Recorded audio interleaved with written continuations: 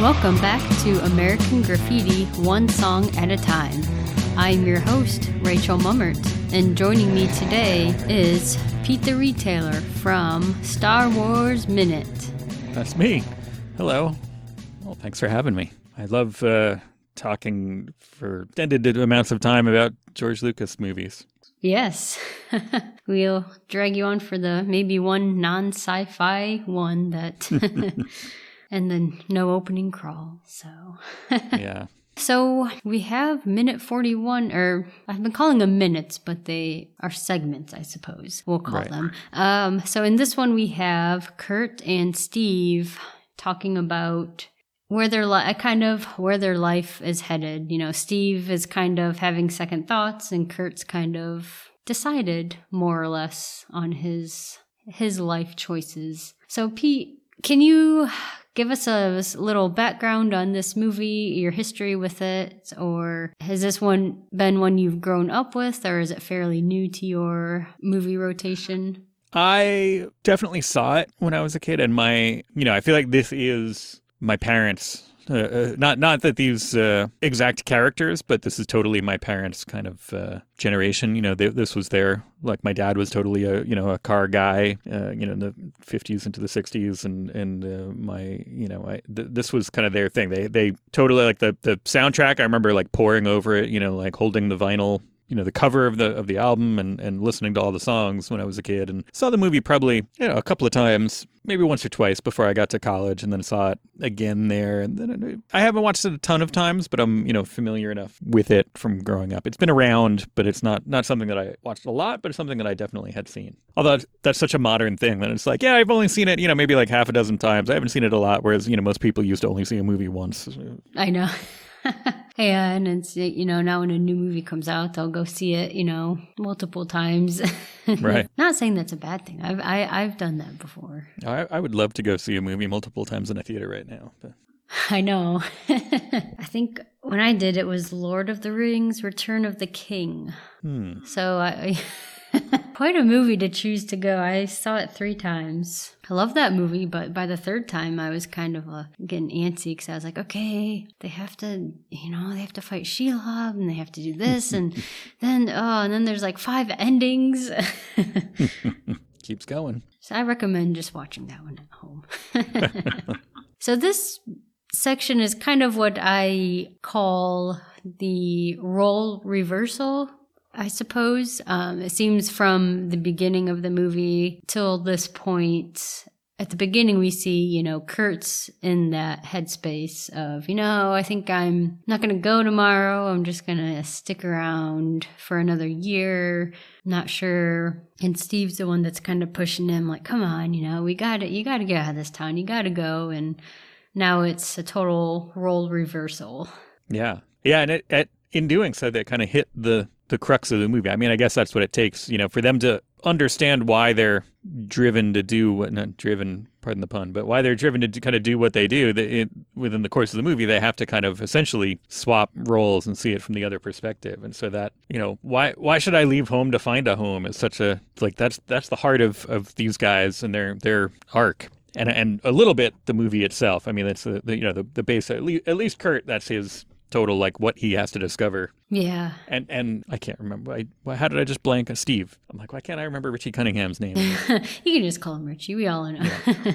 That's the question. Essentially, they're both asking, and in different kind of phases of this, and that's what they find their answer. And that's such a teenage, high school thing that's totally on point. I the last time I watched it, I just watched this a couple of weeks ago with my wife, who I had not seen it ever, I don't think. And she did not like it. And she did not, I think part of it is that she didn't, her parents are a little bit younger than mine, and they were theater people, and they weren't this at all. So she didn't have that connection to it. But also that she grew up in Manhattan and didn't have this kind of suburban, like longing for something else. And, I grew up maybe half an hour from Manhattan, so it was minimal for me. Like, I get the idea, but I certainly know people who stayed home, they've never left the town, but, that made their whole lives, at least in the same area, still about a half hour away from New York, and didn't have that drive to go, do something else and make their own make a new thing, reinvent themselves or anything. And that's, that's what their life is. And that's cool. That's, that's their thing. And I don't think she ever got that, because people were always coming to where she was. Yeah, to it's be like cool. the total reverse of that, of this movie. And like, where are you going to go if you're in Manhattan? Where are you going to, I guess California, LA is the only place where you can go, I'm going to go reinvent myself on the West Coast. And I think that's the brilliance of this movie. And I know I've talked about it before, even though it's set in 1962, especially looking back on it as an adult, or so they tell me. I'm an adult, but anyways, you have a greater appreciation for it in hindsight, looking back on your high school experience. And I guess it rings true for me as well. Growing up in Ohio, I was from, small town Ohio, where you did want to, you graduate high school, and most of the time it's like, yep, I'm going to college, I'm getting out of here. I don't want to be in this, small town anymore, that kind of feeling. So it rings very true to me. And I like how when Steve is saying you don't have to leave home I just had that up. Why should I leave home to find a home? To find a home, yeah. Yeah. Because that's pretty much parroting back what earlier in the movie, before Steve gets so unceremoniously kicked out of the Laurie's Edsel, Laurie's telling him that same idea that Kurt told her, like, why should I leave home to find a new home and leave friends that you love to find new friends? So he's kind of parroting all that back at Kurt. And it's funny because, at first Kurt's like, what? But then I think he realizes, he's like, wait. Now you're just, throwing all my ideas back at me, or my reasons back at me. Yeah, it's a good, although then it's a follow up to that. I don't know. I was noting that not only I like what they're saying to each other, but then I was like, and I think that he would agree, but Ron Howard is not as good of an actor as Richard Dreyfuss, and part of it, this is something that we talked about for hundreds of episodes of our show, is that George Lucas is not an actor's director necessarily. I'm sure some of the line readings that sound unnatural, both in Star Wars and here, could. This one doesn't suffer from it as much because there's not so much, techno babble, and he's not attempting to do as much kind of narratively, but or rather in dialogue. He's letting the setting and the characters tell their story more. But this line reading of Steve's here, so it's like, it's awfully early in the morning. It's just like, well, wow, he just said it like no human would ever say that. I noticed that too. He's like, well, it's awfully early in the morning. It's like he's trying to be like he's trying to be like his dad or something, asking like, where have you been? And that's what I do notice that is in this scene too, earlier, between like Richard Dreyfuss as Kurt has a lot more natural, I don't know the word, or he just has a natural reading of his lines. They seem a lot more like you would just say them in real life if you were actually having that conversation. Just his little asides, like, I feel like a midwife when he's Yeah, I'm assuming that was that an ad lib? It was in the script. Okay. And I was reading back through because I'm like, does it say like what exactly? All he has is the hood up, so I was trying to figure out like what exactly they're doing, if he's just doing like a maintenance check before the morning with his Citroen. He has the fancy foreign Citroen. Yeah, I think it's just that kind of car culture thing. It's, like, I pulled in, something was, I just want to open it up and check on something, and it's not doing... He doesn't really do much. He just kind of goes, and that's that.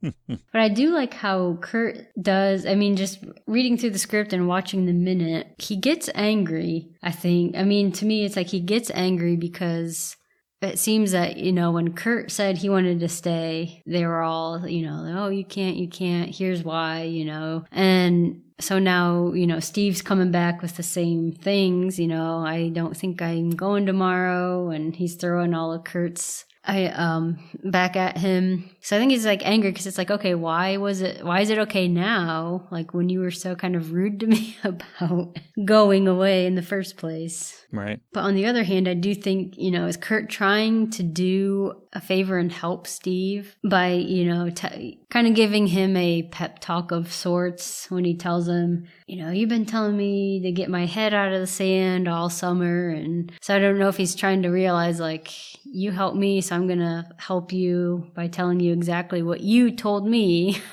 Yeah, I don't know. I think he's also like, he's trying to convince himself in a sense. Oh, yeah. It's not, he's kind of parroting it because he wants to believe it. Like he's, based on, especially with his, going back to the way he was talking, most of his conversations in the middle of this kind of, but the way that he was in the conversations with Laurie, where he's kind of laying out, it's like, okay, well, I think we should, we're going to have to see other people. It's rehearsed, and it seems like he doesn't necessarily believe it as well. That's where I will say that Ron Howard's a better actor than he is here is there when he's kind of like awkwardly trying to kind of deal with something, because probably that's more natural to him.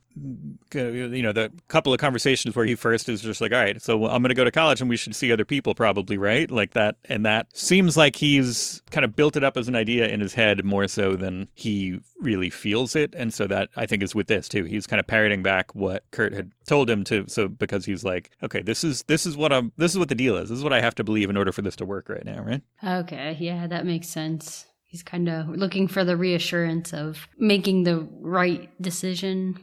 Yeah. Or like feeling that, he's looking for anything to kind of support his feeling right now, even though he knows it's probably not the right decision. Like like we were with Steve and his, where are you going so early in the morning line? And I like both Richard Dreyfuss's line and his reading of it. Right. Just like, I have a dental appointment. And it's just funny because I don't know where, if that was just something that popped into his head or if he... Yeah, it's good. I feel like he got, not typecast, what's the other... but Richard Dreyfuss kind of ends up, he's good at being this kind of guy, being basically Richard Dreyfuss. There's a couple of, angles to it, but he's really good at it when he's doing it. But there's a couple of, you can put a couple of different, spins on it. He can be Hooper, he can be this guy, but he can be, essentially some variation of Richard Dreyfuss each time. And but it works in this because I think that is totally his kind of line. That's why I was wondering if the midwife line was an ad lib, because it just seems like it's coming from Richard Dreyfuss. Essentially. Oh yeah. And that dental appointment too. It just seems like what he would say if you asked Richard Dreyfuss that, essentially.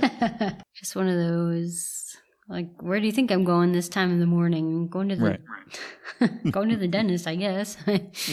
And I love that it's also the, three of the main guys, not necessarily Steve. Steve, I think the Steve and Laurie thing comes from, what are they? Gloria and Willard, the writers. But Toad and John Milner and Kurt are all different aspects of George Lucas.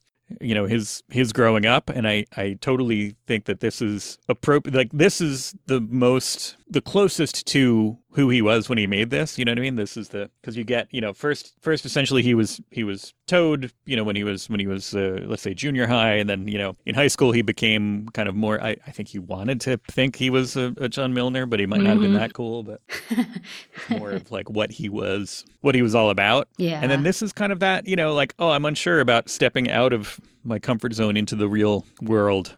And that's he just was, if they're filming this in 73, 72, 73, whatever, and he just, this is only a couple of years essentially before he was this to, when he went to, he didn't go far, he went to USC from Modesto. So but still like kind of leaving your comfort zone to go into start a new life. So it's interesting that this is the closest to, that Kurt is the closest analog of the George Lucas who made this, because they're right next to each other there. So I'm sure at least what he's feeling and what he's saying there is freshest in George Lucas's mind. And I also feel kind of, you talked about how a lot of the script and writing that he did, you know, for Star Wars doesn't always translate well when read on screen and such, you know, with all the, and this has a lot more, because I thought, you know, this has a lot more natural feeling, natural reading and such. And I just wonder if it's because this is kind of his, I guess I'd call it like a love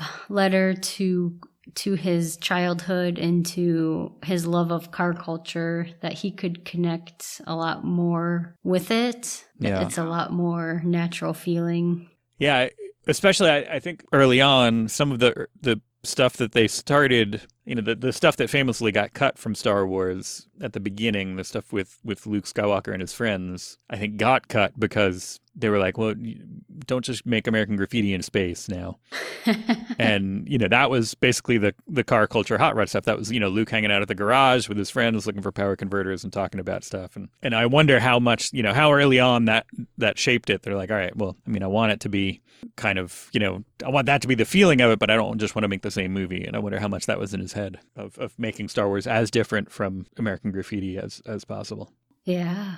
And I always wondered too, with, you know, this, you always think, you know, there's the four main characters, you know, Milner, Kurt, Steve, and Toad. And as I go on, you know, and watching the movie and such, it's like, you know, who really is there like one kind of central main character? Because I know as the movie goes on, you know, Kurt kind of gets sidelined a little more than the others. But yeah. I'm like, is there supposed to be one takeaway of a main character over the others, or is that up to the viewer, you know, how you connect to a certain character more than the others? Right. Yeah.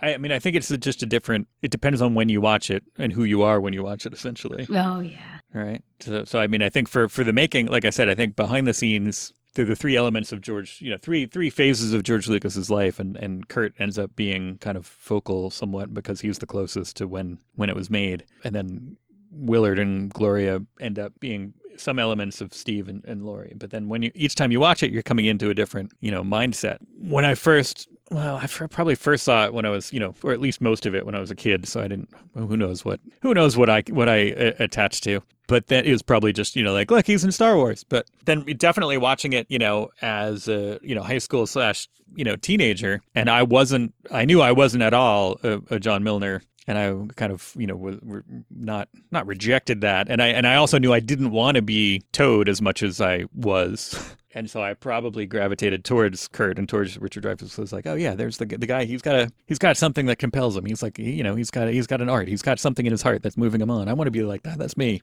I see myself in that. But then, you know, as we go on, I've warmed up to a lot of. I think the last time I watched it, I was definitely into the, you know, the Milner and Carol part more than the rest of them. Because it's just a weird, like, interesting interaction, and you see his, you know, not everything plays out the way that, you know. I'm not saying it's a model of anything. It's not saying it's ideal, but it's an interesting thing to watch the story wise, because it's his, you know, that kind of tough guy with a heart of gold, essentially.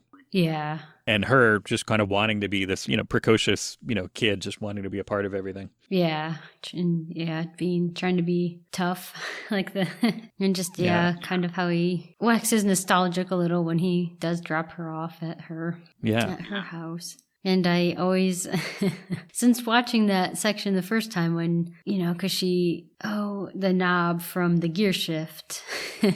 Right. And then he, you know, he's like, here, you know, gives it to her. So the first time I watched that, and then when I recorded that section, you know, me and the guest at the same time, we were like, so yeah, does that remind you of anything? And it was like right after, it wasn't that long after the season 2 finale. And I was like, that's exactly where my mind went. I was like, here's the baby Yoda or Grogu. Yeah, I still feel weird saying that. and I think that's, you know, it's funny because that's not coming from George Lucas making it. You know, it's weird because it's like, oh, here's a George Lucas thing in a Star Wars movie, but it's not, or not a movie, but in a Star Wars, you know, project, but it's not one that he made. It's, you know, I think that those guys went back And definitely, you know, Jon Favreau and especially Dave Filoni, who's, you know, an acolyte, just kind of went back and they were like, oh, let's look at all the George Lucas stuff from now. And they're like, oh, let's that's a good thing that we can bring that kind of feeling into this project with The Mandalorian. And that became the arc there. So hopefully we'll get a Dexter Jetster cameo maybe in season 3. No, I don't know. Oh, I shouldn't say that. If it comes true, I'll be in trouble. But they'll do it well. I think it'll be all right. Yeah. Well, I think that's all the notes I had for this section. Did you have anything else? No, that's pretty much it. Did I say the words local heroes? That was something that I had to explain. That I don't know if is that a universal term, but that Milner, well, what that kind of, you know, the people who who are like really cool, quote unquote cool in high school, and then stick around and are still trying to kind of ride out that coolness and stay in their town, and eventually that fades. But yeah. You know, I feel like that was such a thing that we would always, you know, like in high school hanging out and you'd have like essentially like a John Milner. Like you'd have the guys who were like, oh yeah, they were cool a couple years ago in my high school and they're still around. And so now like all the kids who, you know, hanging out, like they see that guy must be cool because he's here. But it's like, no, wait. It's almost a little bit of the opposite. Like And that's what I like about, especially right before when Milner gets his truck out of that garage and talks to the garage gas attendant. And he's, you know, saying like, oh, I've always thought you were number one. You know, they're talking about Falfa out looking for him. And you kind of get that feeling that he finally realizes like, this is it. You know, I think he's supposed to be at 21, 22 in this movie. But, you know, he's kind of like, this is my life. You know, he's kind of regretting, you know, not making different choices. Yeah. Yeah, and we get that, you know, it's not always car culture, obviously, but, you know, we see that a lot in, you know, for a lot of the country in sports stuff. You know, you get like I'm thinking like Friday Night Lights and stuff like that, where you get like, oh, like what happens to the, you know, star quarterback when they're not exactly, you know, that starts to fail for them, you know. Turns out they're not, once high school is over and you're not, you know, what you were to everybody, what do you do? Yeah, whole different world after high school. Yeah. All right. Well, Pete, where can listeners find you when you are not talking about American Graffiti? I'll send everybody to PeteTheRetailer.com because I think most of the things that I do are linked to from there. And it's mainly Star Wars Minute, where we go through every minute of Star Wars, but I'm also doing ABCDTOS, where we go through Star Trek, the original series, in alphabetical order, and got a handful of previous projects there and all kinds of stuff going. And listeners to this podcast can join us on social media, especially on Facebook at Mel's Listeners Drive-In, and join us back here tomorrow for Minute